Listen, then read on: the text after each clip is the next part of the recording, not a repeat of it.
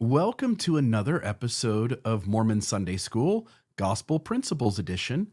I am, for a lack of a better term, your instructor, Bill Reel, and I'm grateful to have each of you with me today. And so today, we're going to talk about the chapter 2 of the Gospel Principles Manual, Our Heavenly Family. We're using this manual. This manual is no longer used in the 2-hour block of the LDS Church, but this manual does give a basic review of basic Mormon doctrines. It goes over the basic principles of the gospel of Jesus Christ. And our goal in this podcast is to both present a faithful perspective of basic Mormon doctrines, number one. Number two, we are going to share how the church's doctrine, theology, and principles, policies that are affected by these basic Mormon doctrines, how they've changed over time. And so we will juxtapose the current Gospel Principles Manual with the 1979 edition. That's number two. And then number three is that in a spirit of transparency, is that we will share with you all of the deeper doctrines and ideas that are avoided, generally speaking, by the Gospel Principles Manual, so that folks can, if you're a non-member or you're a new member, you can get the feel for what it is that you're not being told in regards to Mormon doctrine. And so we want you to have a more full perspective of what the church actually teaches and believes, and what beliefs and doctrines lie within its theology. And so we'll start here. In each one of these, I always take all of the old manual of Gospel Principles, 1979 edition, as well as the current one, and I put the pages side by side. And so I simply want to note here that we are all children of our Heavenly Father, and that we developed our personalities and talents while we lived in heaven. So Mormonism believes that Heavenly Father is, in fact, our Heavenly Father. He's our Father in heaven. We talked last week in the idea about our Heavenly Father, that one of the things that sort of isn't understood fully in Mormonism, it's sort of debated, and there are people or proponents on both sides within the faithful view of Mormonism, but it's this idea that God, there are some quotes that indicate that God created us, that we didn't exist until He created us. And then there are other quotes within Mormonism that say that we always existed as intelligences, and that God came along and organized us, essentially adopted us. And so there is this sort of discrepancy in Mormonism that is disputed even to this day, that there are proponents who go, no, we were already existing as intelligences, and they have their set of quotes that back that up. And then there are this other line of thinking that, no, God created us, and He truly is our Father in heaven in that regard. And so just want to note that. And then also that we lived in the pre-mortal life. We lived in a pre-earth existence, that prior to coming to earth, being born out of our mother's womb and having a physical body, that we as consciousness, or as Mormonism would call it, intelligences, that we existed prior to coming into this mortality or this earth life. And Mormons will call that the premortal existence, the pre-earth life, but just to know that there is this idea that we existed beforehand.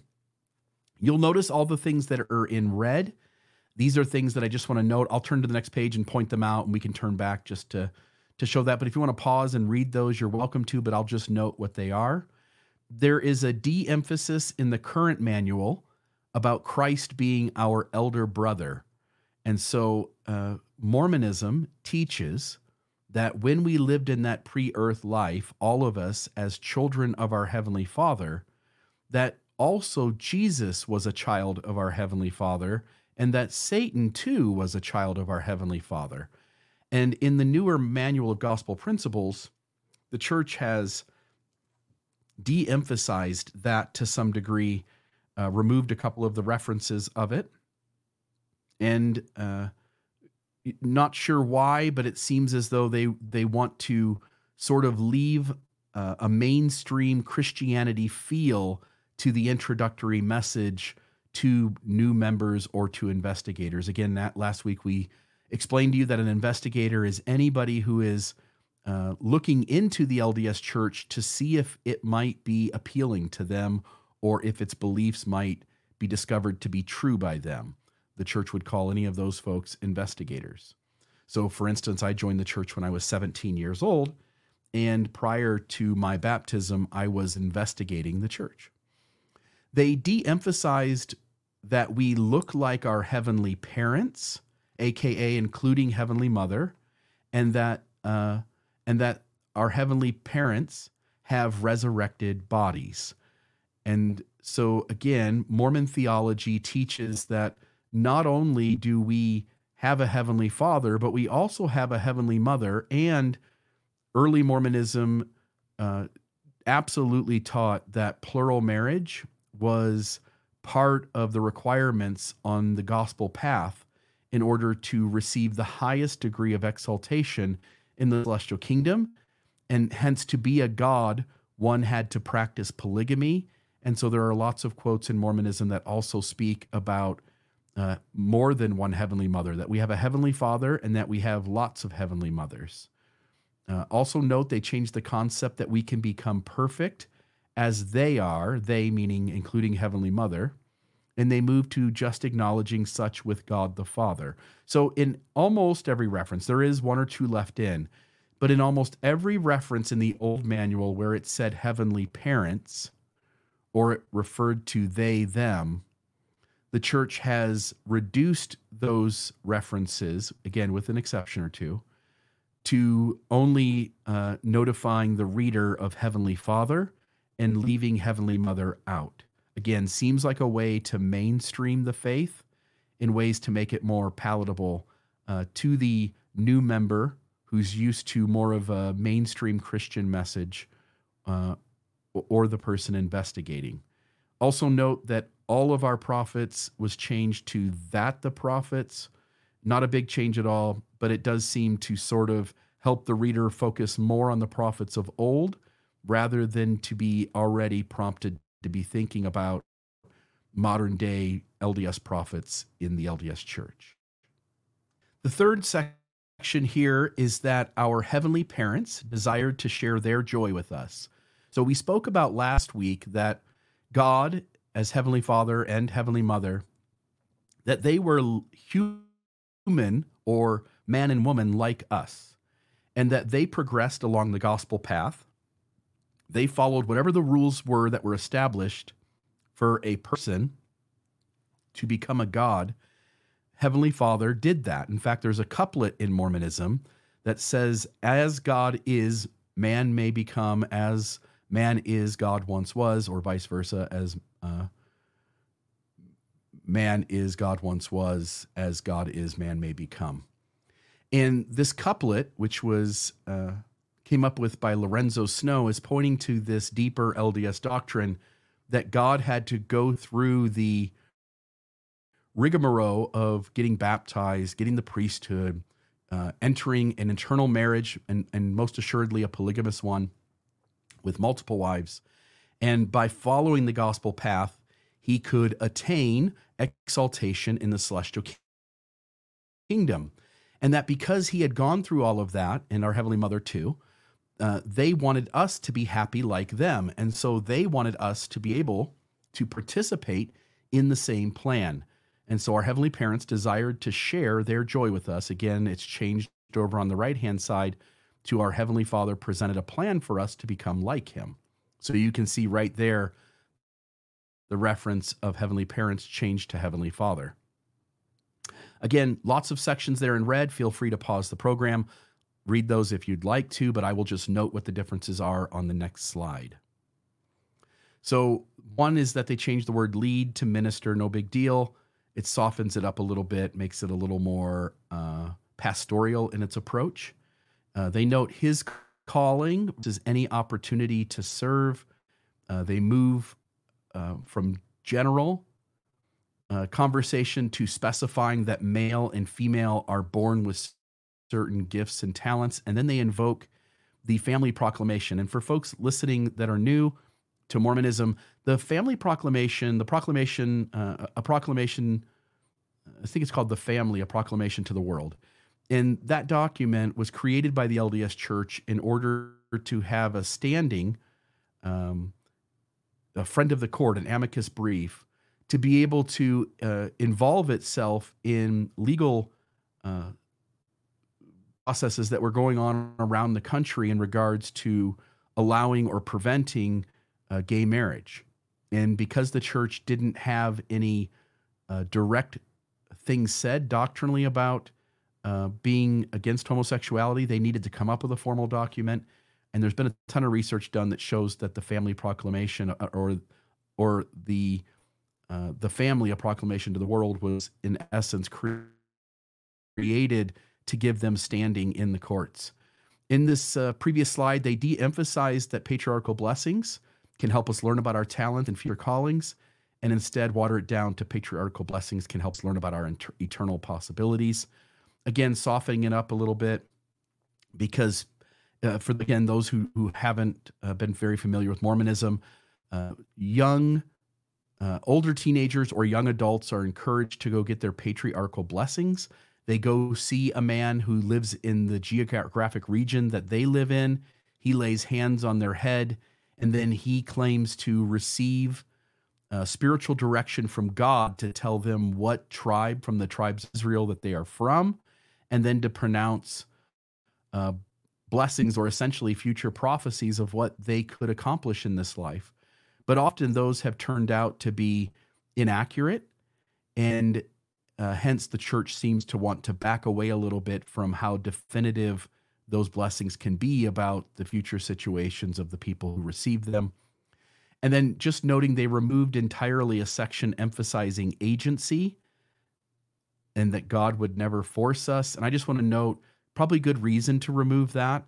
If we look at the history of the church alone, we can find examples where God does seem to force people to do things. And one example would be in D&C 132, God seemingly tells Emma Smith, the wife of the founder, Joseph Smith, that if she doesn't agree to polygamy, she will be destroyed.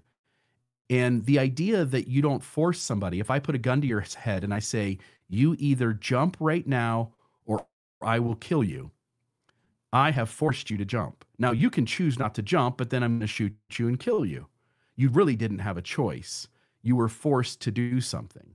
And so when God tells Emma Smith that you can either agree to have your husband practice polygamy and allow him to have more wives than just you, or you will be destroyed.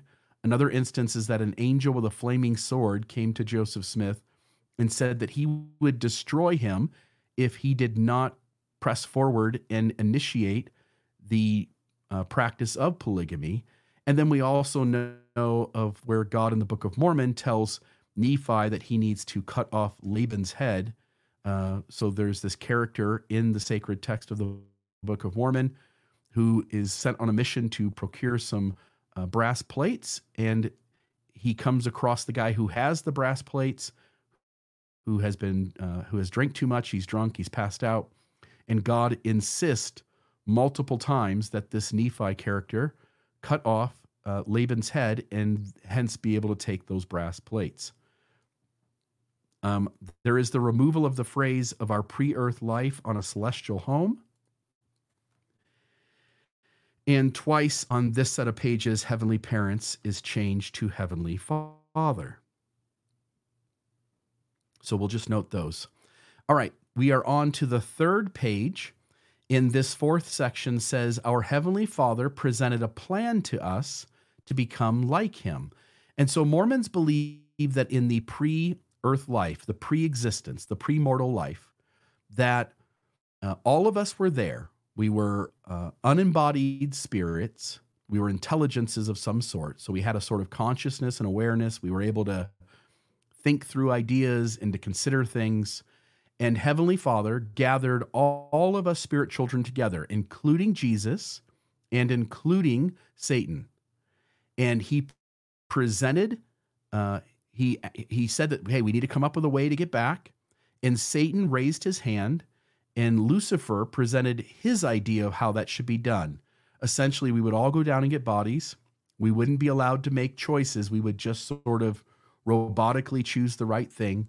And then we would be allowed to then die and be resurrected and enter back into God's presence and be saved. Jesus, on the other hand, either suggested or encouraged people to accept Heavenly Father's plan, which was that all of us would come down to earth, get a body, that we would be allowed agency, the ability to make choices, and that if we made the right choices and repented of the wrong ones, and if we either joined the true church in mortality and participated in all the saving ordinances or rituals of that faith, or if we had the chance and then die and then have the work done for us. And we'll get into this later in later chapters when Mormons talk about doing work for the dead. But there's this idea that this plan's presented that all of us will get a body. We'll all have the chance to live the gospel, keep the commandments, and repent when we fall short.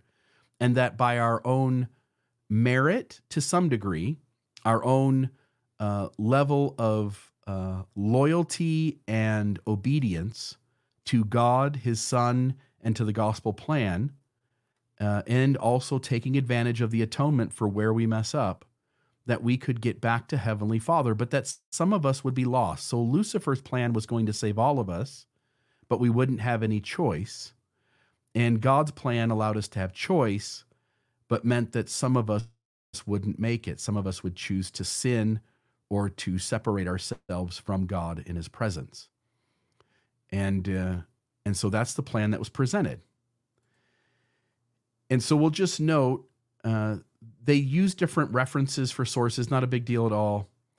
They added, by the way, there's one section here where they talk about the little children. It's on the bottom right, on the right-hand side, far bottom of the newer manual.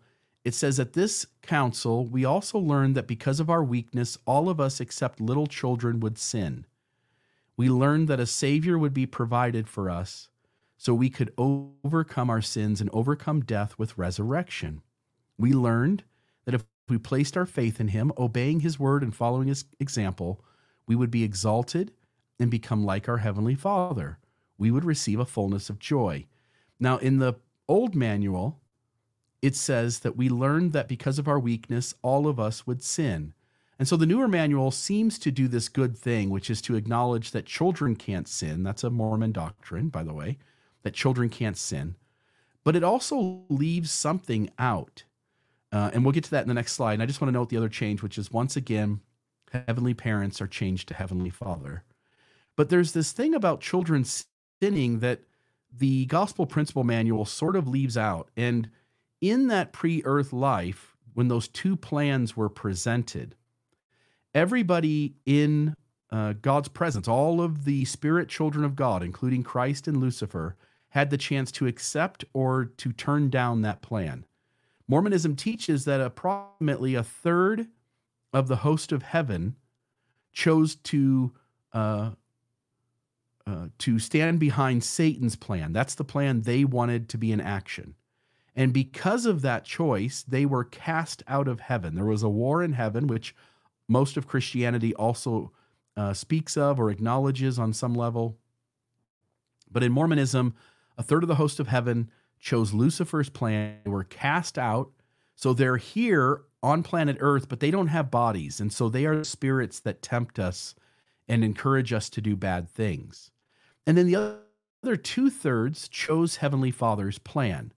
But in Mormonism, up until maybe roughly 1978, Mormon theology also taught that there were a number of spirits who, while they in the end sort of chose Heavenly Father's plan, they were also sort of fence sitters. They didn't put in a valiant effort to stand up for God's plan. They sort of waffled. They weren't exactly sure which plan was better, but in the end, they chose Heavenly Father's plan. They did come here with a body, but they ended up with limitations. And the reason I'm saying all of that is because we just spoke about children sinning and this idea that except little children, all of us except little children would sin. But in Mormonism, I just want to note in the pre-earth life, Mormonism used to have an explanation. They don't say this anymore, but this was a teaching in the past. And we have the quote there, not the top one, which is the current president of the church saying that Mormon prophets will always teach the truth.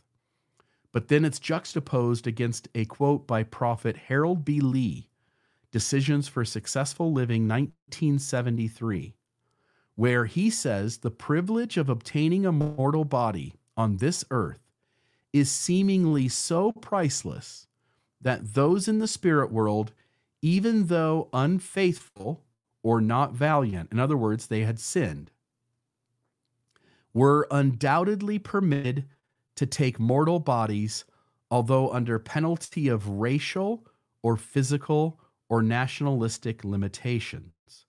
And so while we would agree that the handicapped, the disabled child in the wheelchair there hasn't sinned, he hasn't done something wrong, Mormonism used to teach that the reason he was disabled, the reason he was physically challenged or mentally challenged, was because in the premortal existence, he was not valiant enough. Now, at some point, Mormonism decides to do a 180 change, and it decides to teach a new theological idea, which is that those who are physically or mentally challenged in this life were more valiant, they were more faithful than the rest of us in the premortal existence, but that was not the original teaching. And so I simply want to notify the audience of that. And I also want to note here, they say racial limitations as well. Mormonism taught up until 1978 that people of African descent, people of color, were less valiant in the pre-earth life, and that they were born into the bodies of the descendants of Cain, who then had a curse of dark skin.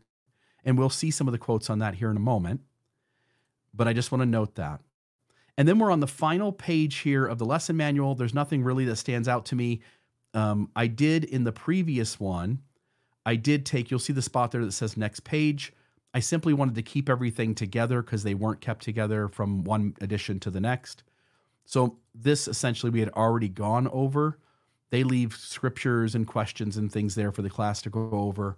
But that is the basic doctrine of Mormonism in regards to our heavenly family.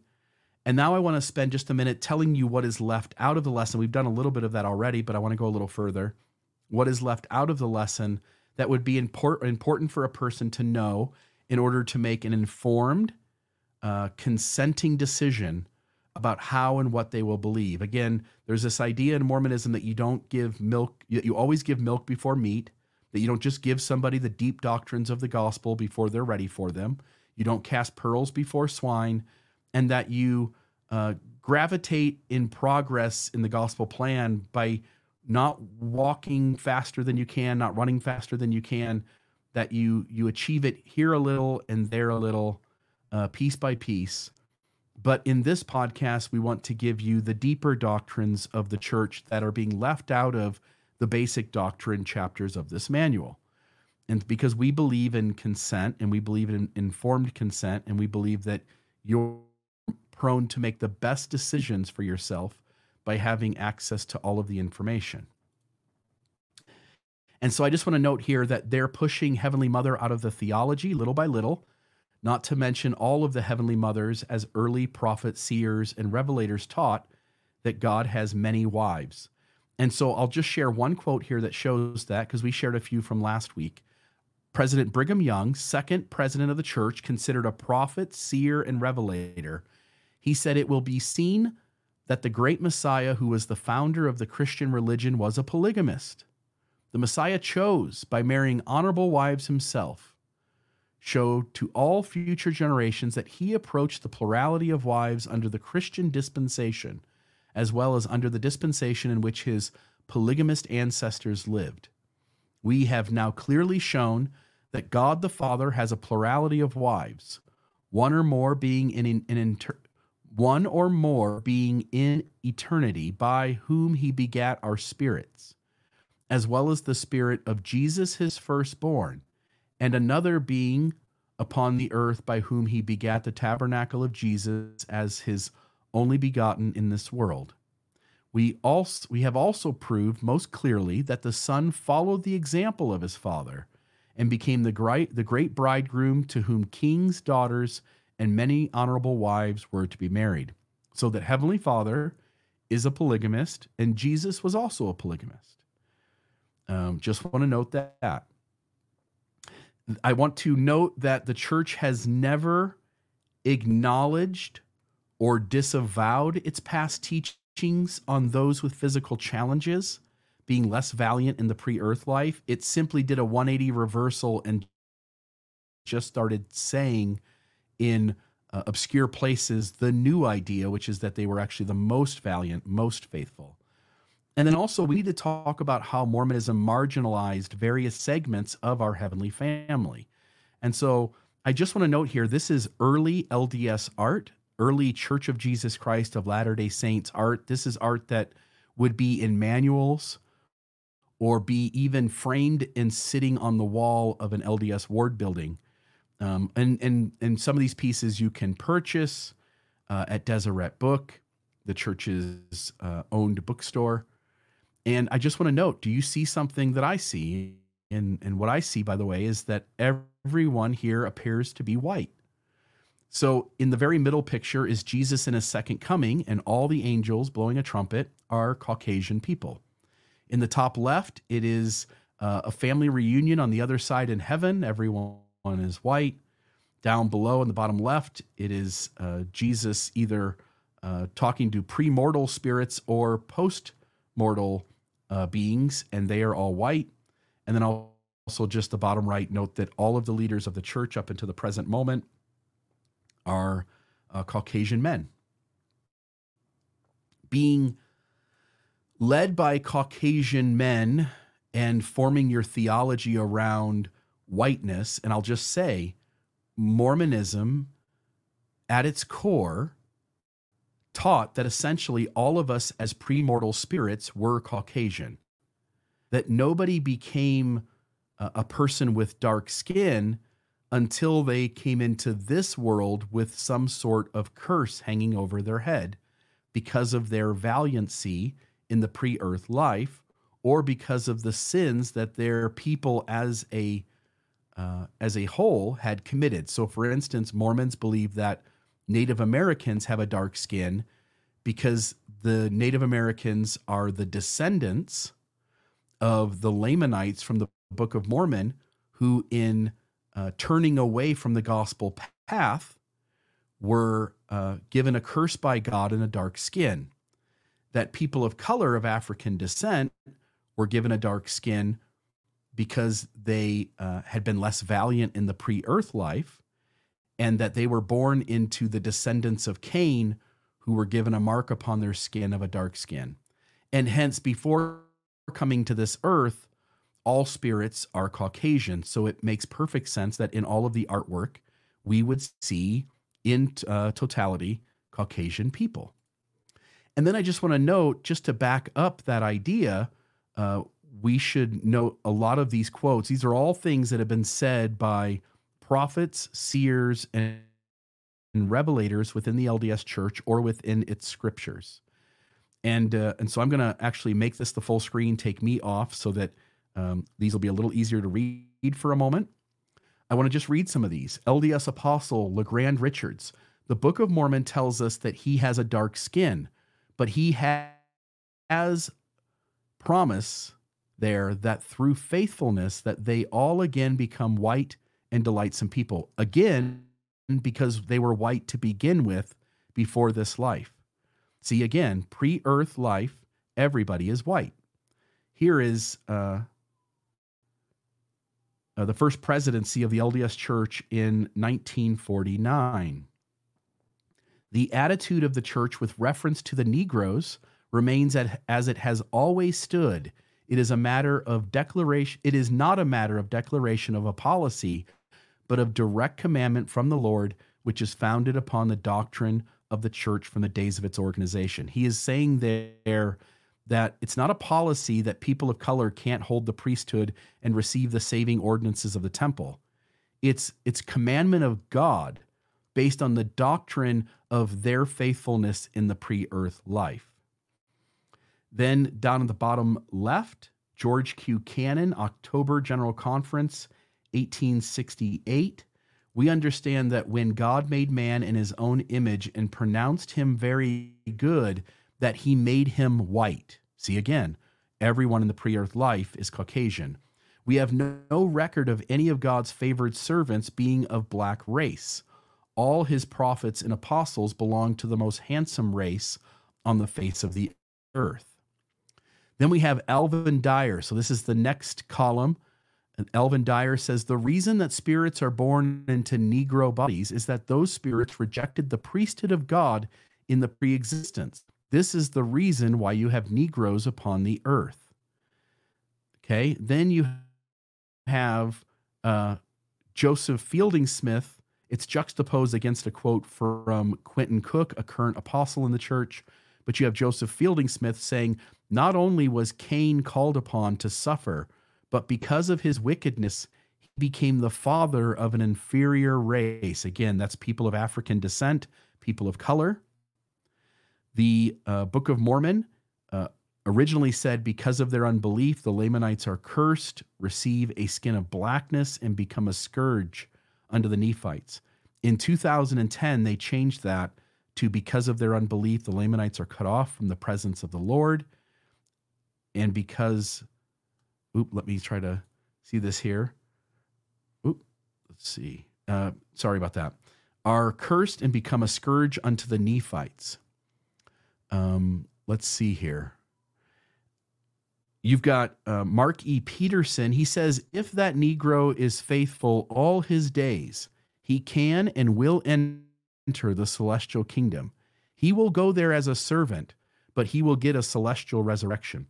So there, Mark E. Peterson is teaching that people of color will get to the celestial kingdom, but they can only be slaves there or servants there. In October 1947 General Conference, it was said, quote, the Negro race have been forbidden the priesthood and the higher temple blessings, presumably because of their not having been valiant while in the spirit. It does not pay to be anything but valiant, unquote. And I want to move up to the modern moment. The church today, in the very bottom right-hand corner, it's going to be hard for you to read this, but what it says is, today the church disavows the theories advanced in the past, that black skin is a sign of divine disfavor or curse, or that it reflects actions in a premortal life, that mixed race marriages are a sin, or that blacks or people of any other race or ethnicity are inferior in any way to anyone else. Church leaders today unequivocally condemn all racism, past and present, in any form. And I want to note that while that's a really great step, it's a great step that the church has taken in disavowing all of this racism of the past, it calls into question how able, how capable are Mormon prophets at discerning the mind and will in God if they all believed unanimously across 150 years, that they all proclaimed unanimously that they knew that it was the doctrine of the church that people who had a different color skin than Caucasian had been unfaithful in the pre-earth life and had come into the bodies of the descendants of those who were cursed and had a dark skin placed upon them. And the church has never in any way apologized for all of this perpetual racism. But it does call into question, how good are these men at talking to God and discerning his mind and will if they get it this wrong? If they're this wrong about this, what else might they be wrong about? And then the quote right above it is Elder Dallin H. Oaks, a current member of the First Presidency. He is a prophet, seer, and revelator. That's what he is seen as in the church. And he gave a quote a few years back in 2018 at the B1 celebration, which was celebrating the 1978 revelation that allowed people of color to finally have the priesthood and go to the temple. But what does he do? He says, I studied the reasons for the priesthood temple ban then being given and could not feel confirmation of the truth of any of them. As part of my prayerful study, I learned that in general, the Lord rarely gives reasons for the commandments and directions he gives to his servants. I determined to be loyal to our prophetic leaders and to pray, as promised from the beginning of these restrictions, that the day would come when all would enjoy the blessings of the priesthood and temple. What Elder Oaks is doing here, and if you understand Mormonism well enough, you'll see it, is he is missing the reasoning behind the priesthood ban as not having come from God, but that the ban itself still is seen as coming from God. And so while the church is saying it's disavowed all the racism of the past, Elder Oaks is admitting that the current church still blames God for the priesthood and temple ban, that the ban itself did come from him, and that while we don't have any reasons for it that hold up, the ban itself is still legitimate. I don't mean legitimate as in it should still be in place today, only that prior to 1978, it was God's will that people of color not have the priesthood and not have access to the saving ordinances of the temple. And this was just a handful of the quotes. There are literally hundreds of quotes in Mormonism that imply racism and bigotry of one sort or another. And so you can see just by this screen how widespread it was within LDS doctrine and theology. And that's it, my friends. That is all for Chapter 2 of the Gospel Principles Manual, Our Heavenly Family. I hope this is helpful to your learning, not only a faithful view of basic Mormon doctrine, but also to understand how the church has changed and what deeper doctrines lie underneath these overarching topics that would be important for a investigating or new member of the church to know, to be able to make the best informed choices about how they will form their beliefs and their loyalty to the church and its authorities or leaders. Thank you very much.